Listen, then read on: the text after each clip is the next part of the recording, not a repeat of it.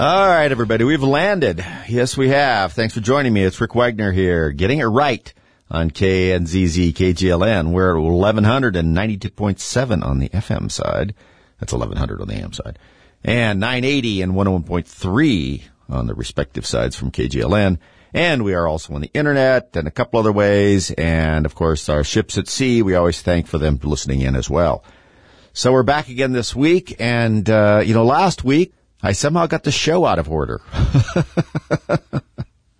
It's me and technology. I have too much of it. I like it, but I just never seem to connect to the last 20%. Do you know what I mean? How you get the instructions for something and you read like 70 or 80% of it and think, yeah, I got that. And then later on you find out that you probably should have read all of it. Yeah, that's just how these things go for me. But it was still pretty good, and I really appreciated our Kelly Caulfield from the Common Sense Institute spending some time with us on homelessness, even though I was an annoying interviewer. But, I got to tell you, just calling people unhoused is just not going to solve the problem. I also don't like the term unhoused. I don't like a lot of those terms.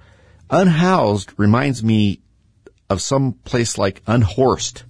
Like perhaps they were in a house or on a house and they got bucked off. And that's just not what happened.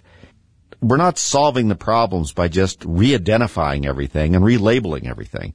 And you may recall that the place where I'm at, and in some of the places that you folks are at, I'm sure it's true too, that the percentage of the population that is made up of transients and those that, are camping or outdoor enthusiasts is rapidly increasing. And if you're someplace that has pretty good weather, it's really increasing. Or if you're a place where you have a very shall we say, generous social services system, they're rapidly increasing. And as I talked about last week, and I still think this is true, is that the way we treat this population, many of whom have very serious mental health issues, drug and alcohol issues that overlap there with those mental health issues, they're sometimes self-medicating and so forth, sort of like if you had a Venn diagram. Kamala Harris loves Venn diagrams. There's some overlap there. And then there is a significant minority of people who are criminal actors in that population. One of the more sad things about it is that not only do they affect the regular people they come in contact with, but they also disproportionately abuse and affect the people that they're with. The other people in the homeless population, particularly those that are mentally ill and a little more helpless, fall prey to these characters too. So the whole thing is a terrible situation, and we're not going to solve it by just waving our hands over to having some meetings, or we're not going to solve it by throwing money at it. And we're not going to ever completely make it go away. There were saddle tramps and hobos throughout our history. It's just a question of how many as a percentage of the population that you have. There are always going to be people that have a preference for whatever reason to be drifters, as they would say if you watch the Westerns. So there's going to be that. And there are going to be people who have mental health issues and they destabilize from time to time and they don't want to be confined or whatever the case may be. And having, interacted with a number of these people over the years, sometimes they don't want to be inside. They don't want to have that kind of life. And to some extent, if they aren't hurting anybody and that's how they want to live, it's hard to round them up. And I don't think that's a solution either. That creates a very heavy-handed society. What you do is you just establish some rules and say, look, if this is how you want to live, these are the rules. If you stay inside those rules, and you're not hurting anybody and you're sleeping out someplace where you're not in the way and you're not damaging anything, that's fair business. But unfortunately, that's not the way it goes. So we have a lot of work cut out for us in that area. And the present policies that we have going on in federal, state, and local governments in many instances are attracting more. And they're also making it easier for people that are teetering on the edge of that lifestyle. People who are drawn to that lifestyle for some reason, or who don't want to do the things necessary to stay in one place and maybe have a job or at least stay rooted somewhere. Their predilection is not towards that. And when you make it much, much easier to hit the road through social programs and not making any effort to sort different people out who are more deserving of help than others, then you encourage some of those people to fall off that.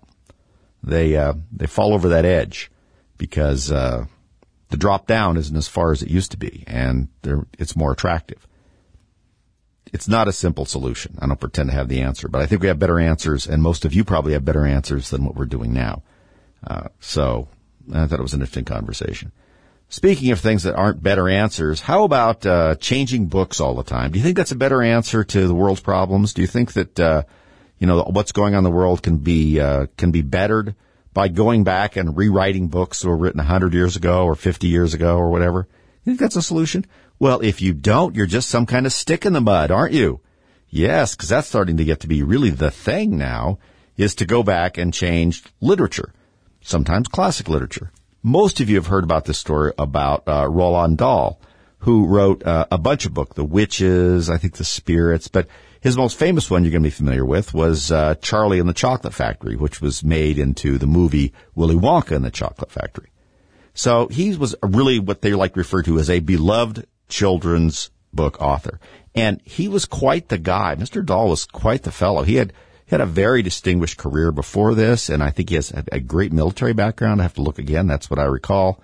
And he wanted to write children's books because he wanted to encourage children to read. Because he was worried that what he saw, that children weren't reading as much, and he thought if he could write some books that really encouraged children, to read, that once they read books that were enjoyable and fanciful and fun, that they would want to read more. I think that's pretty straightforward. And so he did. He wrote a lot of good books that children really liked. Unfortunately, they have some outrageous content in them. For instance, in Willy Wonka and the Chocolate Factory, or rather, Charlie and the Chocolate Factory, they refer someone as fat. I know. That book needs to go right on the bonfire. No question about it. And those are the kinds of things that are getting edited out of the books. And when you look at these decision makers that are doing this, you get some kind of strange folks involved in this campaign against literature. And one of them is one of these groups that were consultants on Mr. Dahl's books I'm reading the story here, and I think the story is actually from the Daily Mail, yeah. They said that his books were neutered, I like the term, by woke consultants aged 8 to 30. And the leader of the group, and I'm quoting here, was led by non-binary, asexual, polyamorous relationship anarchist who is on the autism spectrum. All right. So there's everything you need to know, I guess. I can't sort some of these things out. Can you be polyamorous and asexual? I know what asexual kind of is. I don't really have my head wrapped around the polyamorous thing. I think I have a notion about it, and it seems like those two things are kind of at odds. And I don't know how you can be a relationship anarchist. You know, anarchy is a complete rebellion against rules and structure. So does that mean that relationships should have no rules or structure? If they don't have any rules and structure, how can they be something? You know, it's sort of like the old joke, anarchists unite. We're going to have our meeting tonight. Make sure you follow all the rules at the meeting that we have, the Robert's Rules of Order at the anarchist meeting. Yeah, that's not how that works. So right away, it's like the first thing you think is, well, this is a person who's just got some problems, and they're just picking a bunch of big words that they think make them sound like they're out there somehow on the front lines of Woke-ism. So they've asked an AI, and we'll talk about AI here, is probably this show, to list all of the possible words that are related to wokeism, and then just list them in describing themselves, because I can't figure anything else out. But that's what's happening. We'll talk a little bit more about this, but the electronic ability to edit books that are already purchased does exist out there if they're downloaded in certain circumstances. All right, we're back, everybody. Thanks for sticking around. Rick Wagner here, still getting it right on KZZ, KGLN, and all sorts of other locations. We appreciate your listenership, and if you're listening to us on the internet, thank you. If you're listening to us on the podcast, thank you as well. We really appreciate it. We've had our downloads on the podcast, or rather people listening to them in the various places, go up, and I appreciate it. You can listen to us you can just go right straight to the website where all these stories are at therickwagnershow.com. or politicalviking.com. I always have to throw that in because that's our nom de plume on Facebook, and sort of how I refer to myself as a political Viking, because I regard Vikings as being very effective change agents. So there you have it.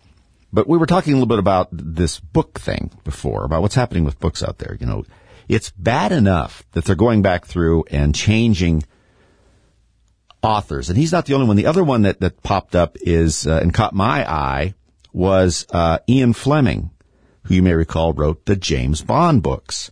Now, I would recommend, if you have an opportunity, to read Ian Fleming's work on James Bond, you know, Casino Royale, Dr. No, those books, because they're very good, and they're not much like the movie.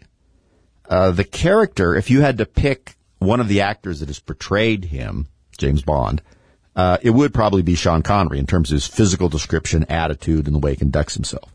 But beyond that, there's no gadgets and things like that. It's a lot more straightforward, hardcore sort of spy novels, and they're very good.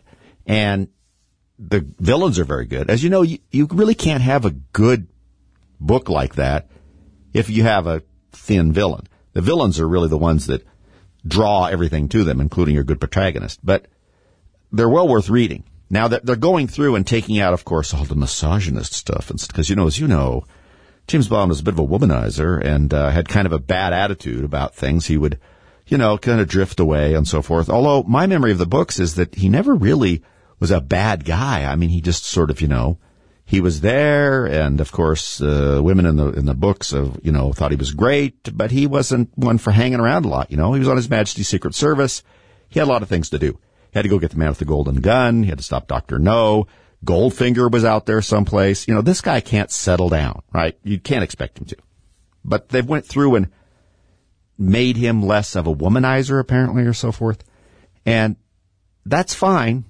If you want to do that, and the publisher owns the rights, and they give the permission, and they're complaining, but you should have a caveat on it. Say, by the way, this book has been altered from its original content to serve the interests of whatever you want to say, so that people want to read what the author actually wrote, and not things that have been removed, or in some cases added or changed. Then you should have that choice. What I was going to say that's a little disturbing about some of the digital content, and these are things like you download from some of the booksellers and so forth, where you download a digital book. You have to be careful that a lot of times when you do the agreement to do the digital rights management on those books, that the publisher can change things in the book, and that can be done on your reading device. Now, not all are reading devices. I don't want to get. But, if you're essentially reading on something that is like that is owned by a company, and you think that you have borrowed the book or whatever the case may be, you're probably actually, despite the fact that it's sort of downloaded on yours, you're actually hooked into their website. And they may have permission from the publisher to change things.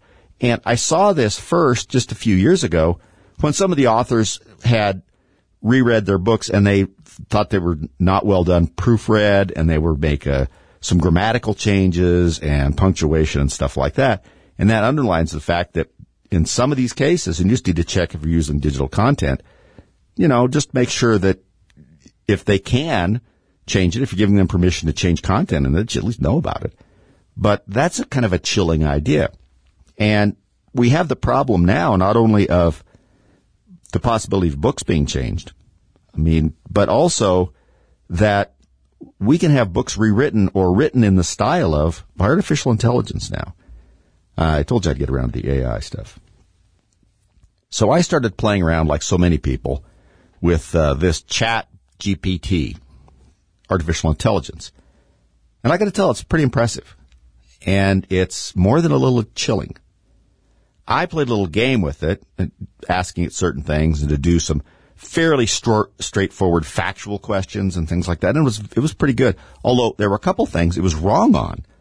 Like I asked him something when a business was established that I knew, and it was off the date. It wasn't just off a couple of days, it was off a decade. So wherever it gets its information is what it throws out there.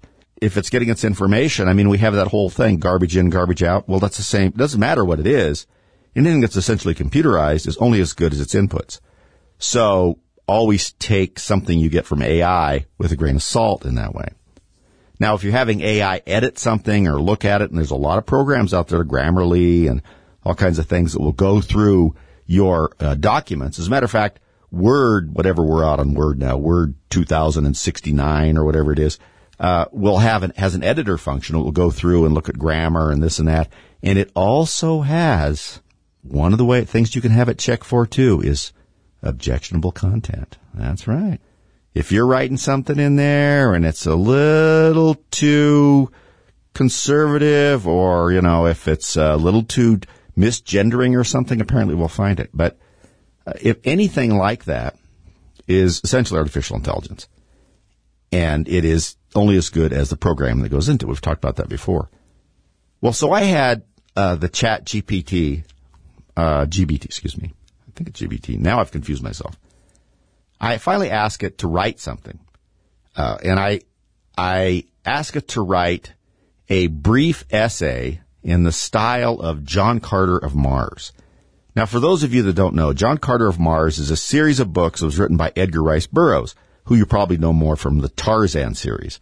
But his John Carter of Mars series was also very popular, and when I was a kid, I read the heck out of it, and I would read it now. They're still good. They're really a lot of fun to read. It's a really good series of books, John Carter of Mars.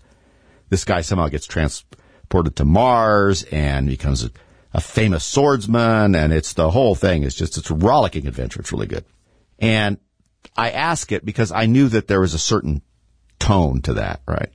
It's sort of an adventuristic kind of tone, I guess, is the only thing I can say. That's not a very good term because it's not very descriptive. But so it wrote like 300 words in the style of John Carter of Mars, and it did it in his voice. It's so, I am a warrior of Mars, and I left Earth and all this stuff. And it was really pretty good. I've read a lot of that stuff, and it was pretty good. And I said it to a friend of mine that's really a science fiction buff, and I said, I had him write this in the voice of John Carter of Mars, and he read it, and he just wrote me back and says, we're doomed. He said, this is really pretty good. Now, he says how much it could sustain it in terms of, a plot line or something, we don't know. But it was able to do it and do it really fast. I also saw a story out there that some of the magazines have been getting submissions for magazine articles that they pay for. And they've been finding a lot of them have been written by AI. Now, it's not doing it on its own. It's not like the AI is sitting there, with a pair of, reading glasses on trying to look at the computer and see how it could make some money. It's other people who either can't get the work done or aren't very good writers, letting the AI write something and then submitting and hoping someone will pay for it. And this company was discussing how they're able to find them. And they weren't very, to identify them as AI written. They weren't very forthcoming about it, which I understand. You don't want to tell everybody how you're sorting the AI stuff out from actual, people who are actually typing the whole thing themselves. But what I got out of it was, and then I realized when I was messing around with it, that it doesn't have its own voice per se in terms of writing. You have to ask it to write something in a certain style. And I think what happens is people write it in the style of, please write this in the style of Sinclair Lewis or, Edgar Allan Poe, or whatever the case may be. And they probably at their end, put it through something, probably another AI, and ask it, what is this written in the style of? And if it comes up as being way too close to the style of some other author, they're going to start questioning it. But it was very weird, frankly, to see this thing come up with it. And it's accelerating the fascination with AI. There's a tremendous amount of investment going into it. Bing, of course, has incorporated that through Microsoft. We talked about it last week. Some of the answers they were getting, how the cranky the AI was getting. But I'm just saying it's a fascinating thing to look at, and you can see, just spending any time at all looking and thinking about it, you can see this diverging path right off of how much good it can do and how much damage it can do. And how, if it's turned loose on the internet to look for disinformation, how fast it could find things that are only disinformation because they're things that it's told to look for. It doesn't know information from disinformation. Right? It does not have independent thought. We're not there yet, thank the Lord. it is only based on what people put in it. And so there's a lot of fascination from government agencies into this stuff now. And we really have to kind of watch it. And I'm out there whenever I see a story about it and looking at someone like the IRS or someone trying to incorporate, artificial intelligence and who they choose to do audits on, which they use some computer program algorithms already, as I'm understanding. It's just something to watch. I keep my eye on it. So should you. We'll be all right, we're back. Thanks, everybody, sticking with me here. Get Rick Wagner getting it right here on KNZZ and KGLN. We're at 1100 and 980 on the AM side, depending on where you're at, and 92.7 or 101.3, depending on where you're at there. And, of course, we're on the Internet, and we are also on podcasting, various places. You can go direct to it if you want to go to our website, therickWagnerShow.com, or politicalviking.com, which is our Facebook place. Well, you should go to our Facebook, too. The Political Viking, because we are the disruptor out there. That's why this show is a little bit different. Now, after I've probably made you nervous about artificial intelligence and this and that in the last segment, hopefully it wasn't too boring, I find it fascinating. I just want to point out that it is ultimately a good thing if used properly, just like anything else. It's not the item, it's its use. It's sort of like the gun control debate. You let a maniac have a gun, it's a bad thing. You let a citizen who's trying to defend people from the maniac have a gun, that's a good thing. It's the same kind of thing here. If you let maniacs run artificial intelligence so that they can decide to turn your power off if you voted for a Republican, that's a bad thing. If you use artificial intelligence to help diagnose problems with various things that you have, like your vehicles or even your furnaces. They're talking about, getting even more involved in the diagnostics of things, household appliances and things like that, where it can read circuitry and so forth, and then figure it out a little bit based on what's happened with other things along that line. It takes it the next step beyond the diagnostic equipment, which tells you what the fault code is and this and that. Like an AI can take those fault codes, then go right out and bring you back the data that says, oh, when it's this fault code and it's in this area, many times it's this and that. The things that you could probably find out yourself, but have to do a little research, unless, of course, you've had a lot of experience with that specific problem. So there's a lot of things it can be useful for. Will it think? No. It seems to think. And we use the term when it's, tapping its foot there and before it gives an answer as thinking. That's not quite what we think it is. Not to use the same term over and over again. And it all goes back to this idea of life and what separates life and awareness and sentience from machine intelligence and all this other stuff and the crazy things that we'll see on science fiction television shows and this and that, some of which will probably be ultimately written by AI. The difference, of course, is that there's something else going on with living beings. And we don't know what it is.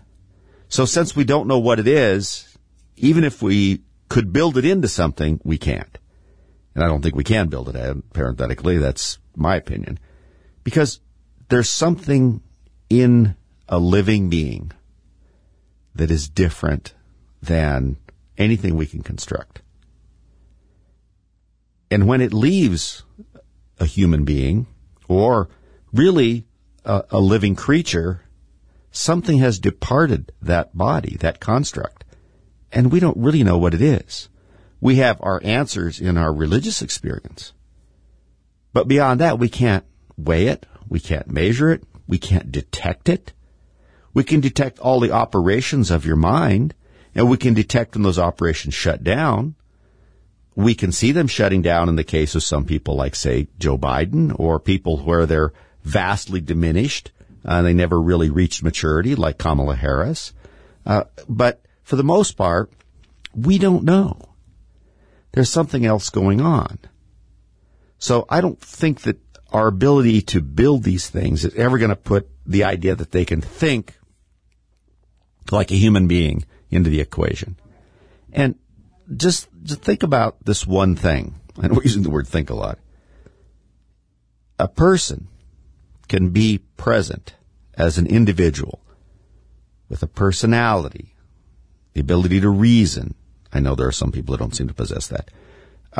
And think and even have that intuition. Whatever intuition is, it's the ability to see something and put two disparate things together, or have a sense of wonder or curiosity. And we say those terms, and we know what they are. But how would you program that? How would you really reach that? We don't understand it about ourselves. How could we do it to something else? And if you look at a living being, and it is vital, thinking, functioning, like I said, and then something catastrophic happens to it, and it is, in our term, no longer alive. The person or animal is no longer alive. What left? What went away? We use the terms really casually, and in the scientific community, they'll dress them up. You always have to be aware of this. Well, the bodily functions are no longer sustained, would no longer sustain brain function, and the brain should. Fine. Those are all just further, more complex descriptions of the idea that something isn't there anymore. Something has went away. Something decided the body could not sustain it. We agree with that. And it goes away. So whatever that is, we cannot quantify it. And we cannot seem to understand it enough to ever even have a passing shot, I think, of duplicating that ourselves. That, of course, is a godlike power. And thank the Lord that we are not imbued with that. We can't even figure out the plan that we're all involved in here, much less how to do something like that. So do I think that we'll ever think that like that? No. And the idea of intuition and being able to see something and have that spark of knowledge, that leap, and you know what I mean. It's certain people out there see something and they see it a little bit differently, and it triggers something in them. Let's take Isaac Newton. I mean, we have the famous idea, he was sitting under a tree and an apple fell on his head. Not exactly right. Newton had seen an apple fall. This is apocryphal stories anyway. I mean, we're never 100% sure. But we do think he saw an apple fall in his orchard. And it just, why does it do that? I mean, we see it all the time, right? And it takes a special moment to say, it's there and it's held by something. But obviously there's something pulling at it all the time. What is pulling at it? I mean, we see gravity, we just take it for something drops but what's pulling? What is it that's pulling at it? See, it's that extra question that humans can ask that I don't think machines ever can. That moment of, why is that? That kind of curiosity, that kind of moment, that spark of creativity or genius, I don't think is reproducible any more than the idea of whatever it is that is a soul in a person that departs a body is reproducible. So, I mean, that's my 2 cents worth on that. It's interesting to think about these things. And artificial intelligence can probably become very, very useful. I've messed around with it here to talk about it on the show and used it for a couple of things to see it work. And I talked about how I had it write a brief essay in the voice of a character, from a science fiction novel, an old-time science fiction novel. One of my favorites because, Edgar Rice Burroughs, when he wrote these John Carter Mars series, and I may have mentioned this on the show before because it fascinates me, he describes Mars, of course, because his character is now on Mars, and it's having all these adventures and this and that. But one of the things that's always mystified people, and astronomers especially, was when he wrote this was long before they had detected that Mars had any moons. The moons of Mars are very small, and they're very close to the surface, which, as we've discussed about orbital dynamics, when a satellite of any kind is closer to the surface, in order to stay up there, it has to move faster. It has to have that force, that really spinning quick force of being closer to the planet to make it up there. Well, the moons of Mars, Deimos and Phobos, are very close and small. And they weren't spotted for a long time until after Edgar Rice Burroughs wrote his books about John Carter. And he describes them as being very small, close to the planet, and hurtling across the skies. And it's a very unusual phenomenon, and not one that we had really knew anything about when he was writing about it. And the idea that he not only seemed to know about these two moons, describe their size more or less, and how they moved across the sky, is just kind of an amazing fact. Maybe he did go to Mars, and we just don't know. We don't know. It was very bizarre. But anyway, you know, the kind of things that it can do when it can write in the voice of a character or something is really not as amazing as it sounds. It is amazing to see that it can do it in the kind of time it does. You could do that too if you went and studied a lot of this person's work and how the character talked and then went and wrote it. The only difference is the AI can go out and do this so much faster. And that's where it can be helpful in these kinds of things. It's just a matter of who controls it. Like I said, it's no different than how George Washington described government. The government was like fire. It could be useful when controlled, but dangerous when it wasn't controlled. It's the same kind of thing with AI. It's like our firearms kind of, it's who's using it, right?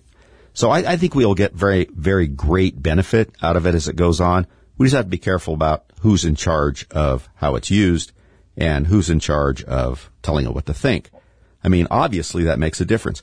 If you let your 15-year-old go through and pick out apps for your phone, you're going to wonder why most of your apps are TikTok, Instagram, Snapchat, all of the things that they use. It's how they think. If you let a far left progressive choose what AI, which is just like a child, should think is important, then that's what it'll do. So, that's just like anything else. If you let the wrong people be in charge, you're going to get a bad result. That's why it's so important for us to put the right people in charge while we still have the ability to vote in a way in this country that we can change our government. It seems to be slipping away in some countries, and it feels like it is here, but it's not. We just have to get over our aversion to the changes that the Democrats have made to the voting system, and we have to, as the old saying goes, fight fire with fire. We have to swallow the fact that we don't like the way they want us to vote, but we have to get better at it. And since we're smarter than them, we'll get better at it than they are at what they're doing now. That's how I feel about it. Besides that, when you look at all of these things and when you look at the technology that's involved, we're never going to replace what you folks have. And because we have a lot of people out there that listen to do things, they make things, they do things, they produce things, they grow things. That know-how is pretty difficult to reproduce in any way. You can reproduce a lot of knowledge base about something that could be useful to a person as a reference. But that innate know-how that utilizes that intuition and the experience that someone has from doing these things and running across all of these oddball things, whether you're framing a house or you run a dairy or whatever, there will be things, if you do it for a while, that are unusual that come up that will get stored in your memory bank. We call that a brain. And it will make you unique. You'll be able to help someone else out when they come to you with a problem that's unusual and say, I've seen that before. And that is what's good about people that have know-how, is it's more than just a straight book learning knowledge base. So that's why it's so important out there. And that's why as we're losing these people out of the workforce and we've devalued them so much in the past, we better get our act together, because you can't live on a cell phone sitting in an alley with no food. If nobody's going to keep you warm, nobody's going to feed you, nobody's going to clothe you, being able to play a word game on your cell phone is not going to keep you alive. There's a lot more important things. We've sort of been dazzled by, in many ways, useless technology because we like to be entertained. So we can't substitute entertainment for survival. Speaking of survival, not to make too much of a transition here, I was looking at what was going on in Denver because, I'm very interested to make sure that we keep on top of these local races that we have. And I don't care if you're here in Colorado or Mesa County, Grand Junction or Delta, Montrose, Meeker, Ridgeway, Montrose. You guys in all across the country, people that are listening in Utah and on the internet. You got to keep on top of these things because they're the ones that are banging you in the head. I mean, here in Colorado, of course, we're peasants now because we have to trudge home with all of our goods on our own little sack that we bring from our own home. And we're not even allowed to, use a sack that might be provided by the store that might be plastic for reasons that, frankly, the people that did the ban can't quite explain either. And let me tell you, a government that can tell you what you can carry your food in can do a lot more things to you if you don't watch it. And by the way, we got to get that taken. We're going to have a statewide initiative because legislature is too heavily tilted towards the Dems right now to get that ridiculousness repealed. But anyway, in Sidney County of Denver, as an example, and it's a cautionary tale for all of you out there, the first step towards the electrification of home building is begun, and it started in commercial. The Denver City Council, because they have the IQ of an ice cube, have decided that they want to jump on the climate bandwagon, and the way you jump on the climate bandwagon, which is bizarre if you think about it, is to have everything electric. And so they're mandating that new commercial construction, and I think it's past 2030 or something, I have to look again. I think it's actually sooner than that. The point is, this other thinking is going to have all electric heating. That would mean replacing the heating in it as well as the hot water heaters. Now, the next step, of course, is going to be residential. And I've told you guys to be watching your stoves and your gas fireplaces because those are firmly in the crosshairs. Now, electric heating all by itself, as we know, is tremendously inefficient and expensive. And electrical energy in and of itself is an inefficient way to generate heat. And I've said this before. I mean, everything out here has potential energy in it. I mean, the best example, wood, right? If you want to burn wood in your fireplace, what are you doing? You're liberating the energy in that wood through fire, which is essentially heat, right? Now, that by itself generates heat, helps you stay warm, does some things. It has a usage. Is it a particularly efficient usage? No, not really. How could we make it more useful? And how about this? You take the wood and you burn it below a boiler. And in the boiler, you place water. Water also has potential energy. How do we know? Because when you combine the water with the release of the energy from the wood in a fire, it becomes agitated and it releases steam. Steam has energy in itself. It's another source of energy. You see how the chain works. The fire from the wood heats up the potential energy of the water, so it transfers energy into that, and then that energy begins to be dissipated up in steam. Steam can be pressurized, right? Put through little nozzles and so forth, and used to push things, like, say, a set of gears that would turn a locomotive, or, in more modern terms, to turn a turbine to generate electricity. Now, you don't have to use wood because it's kind of inefficient.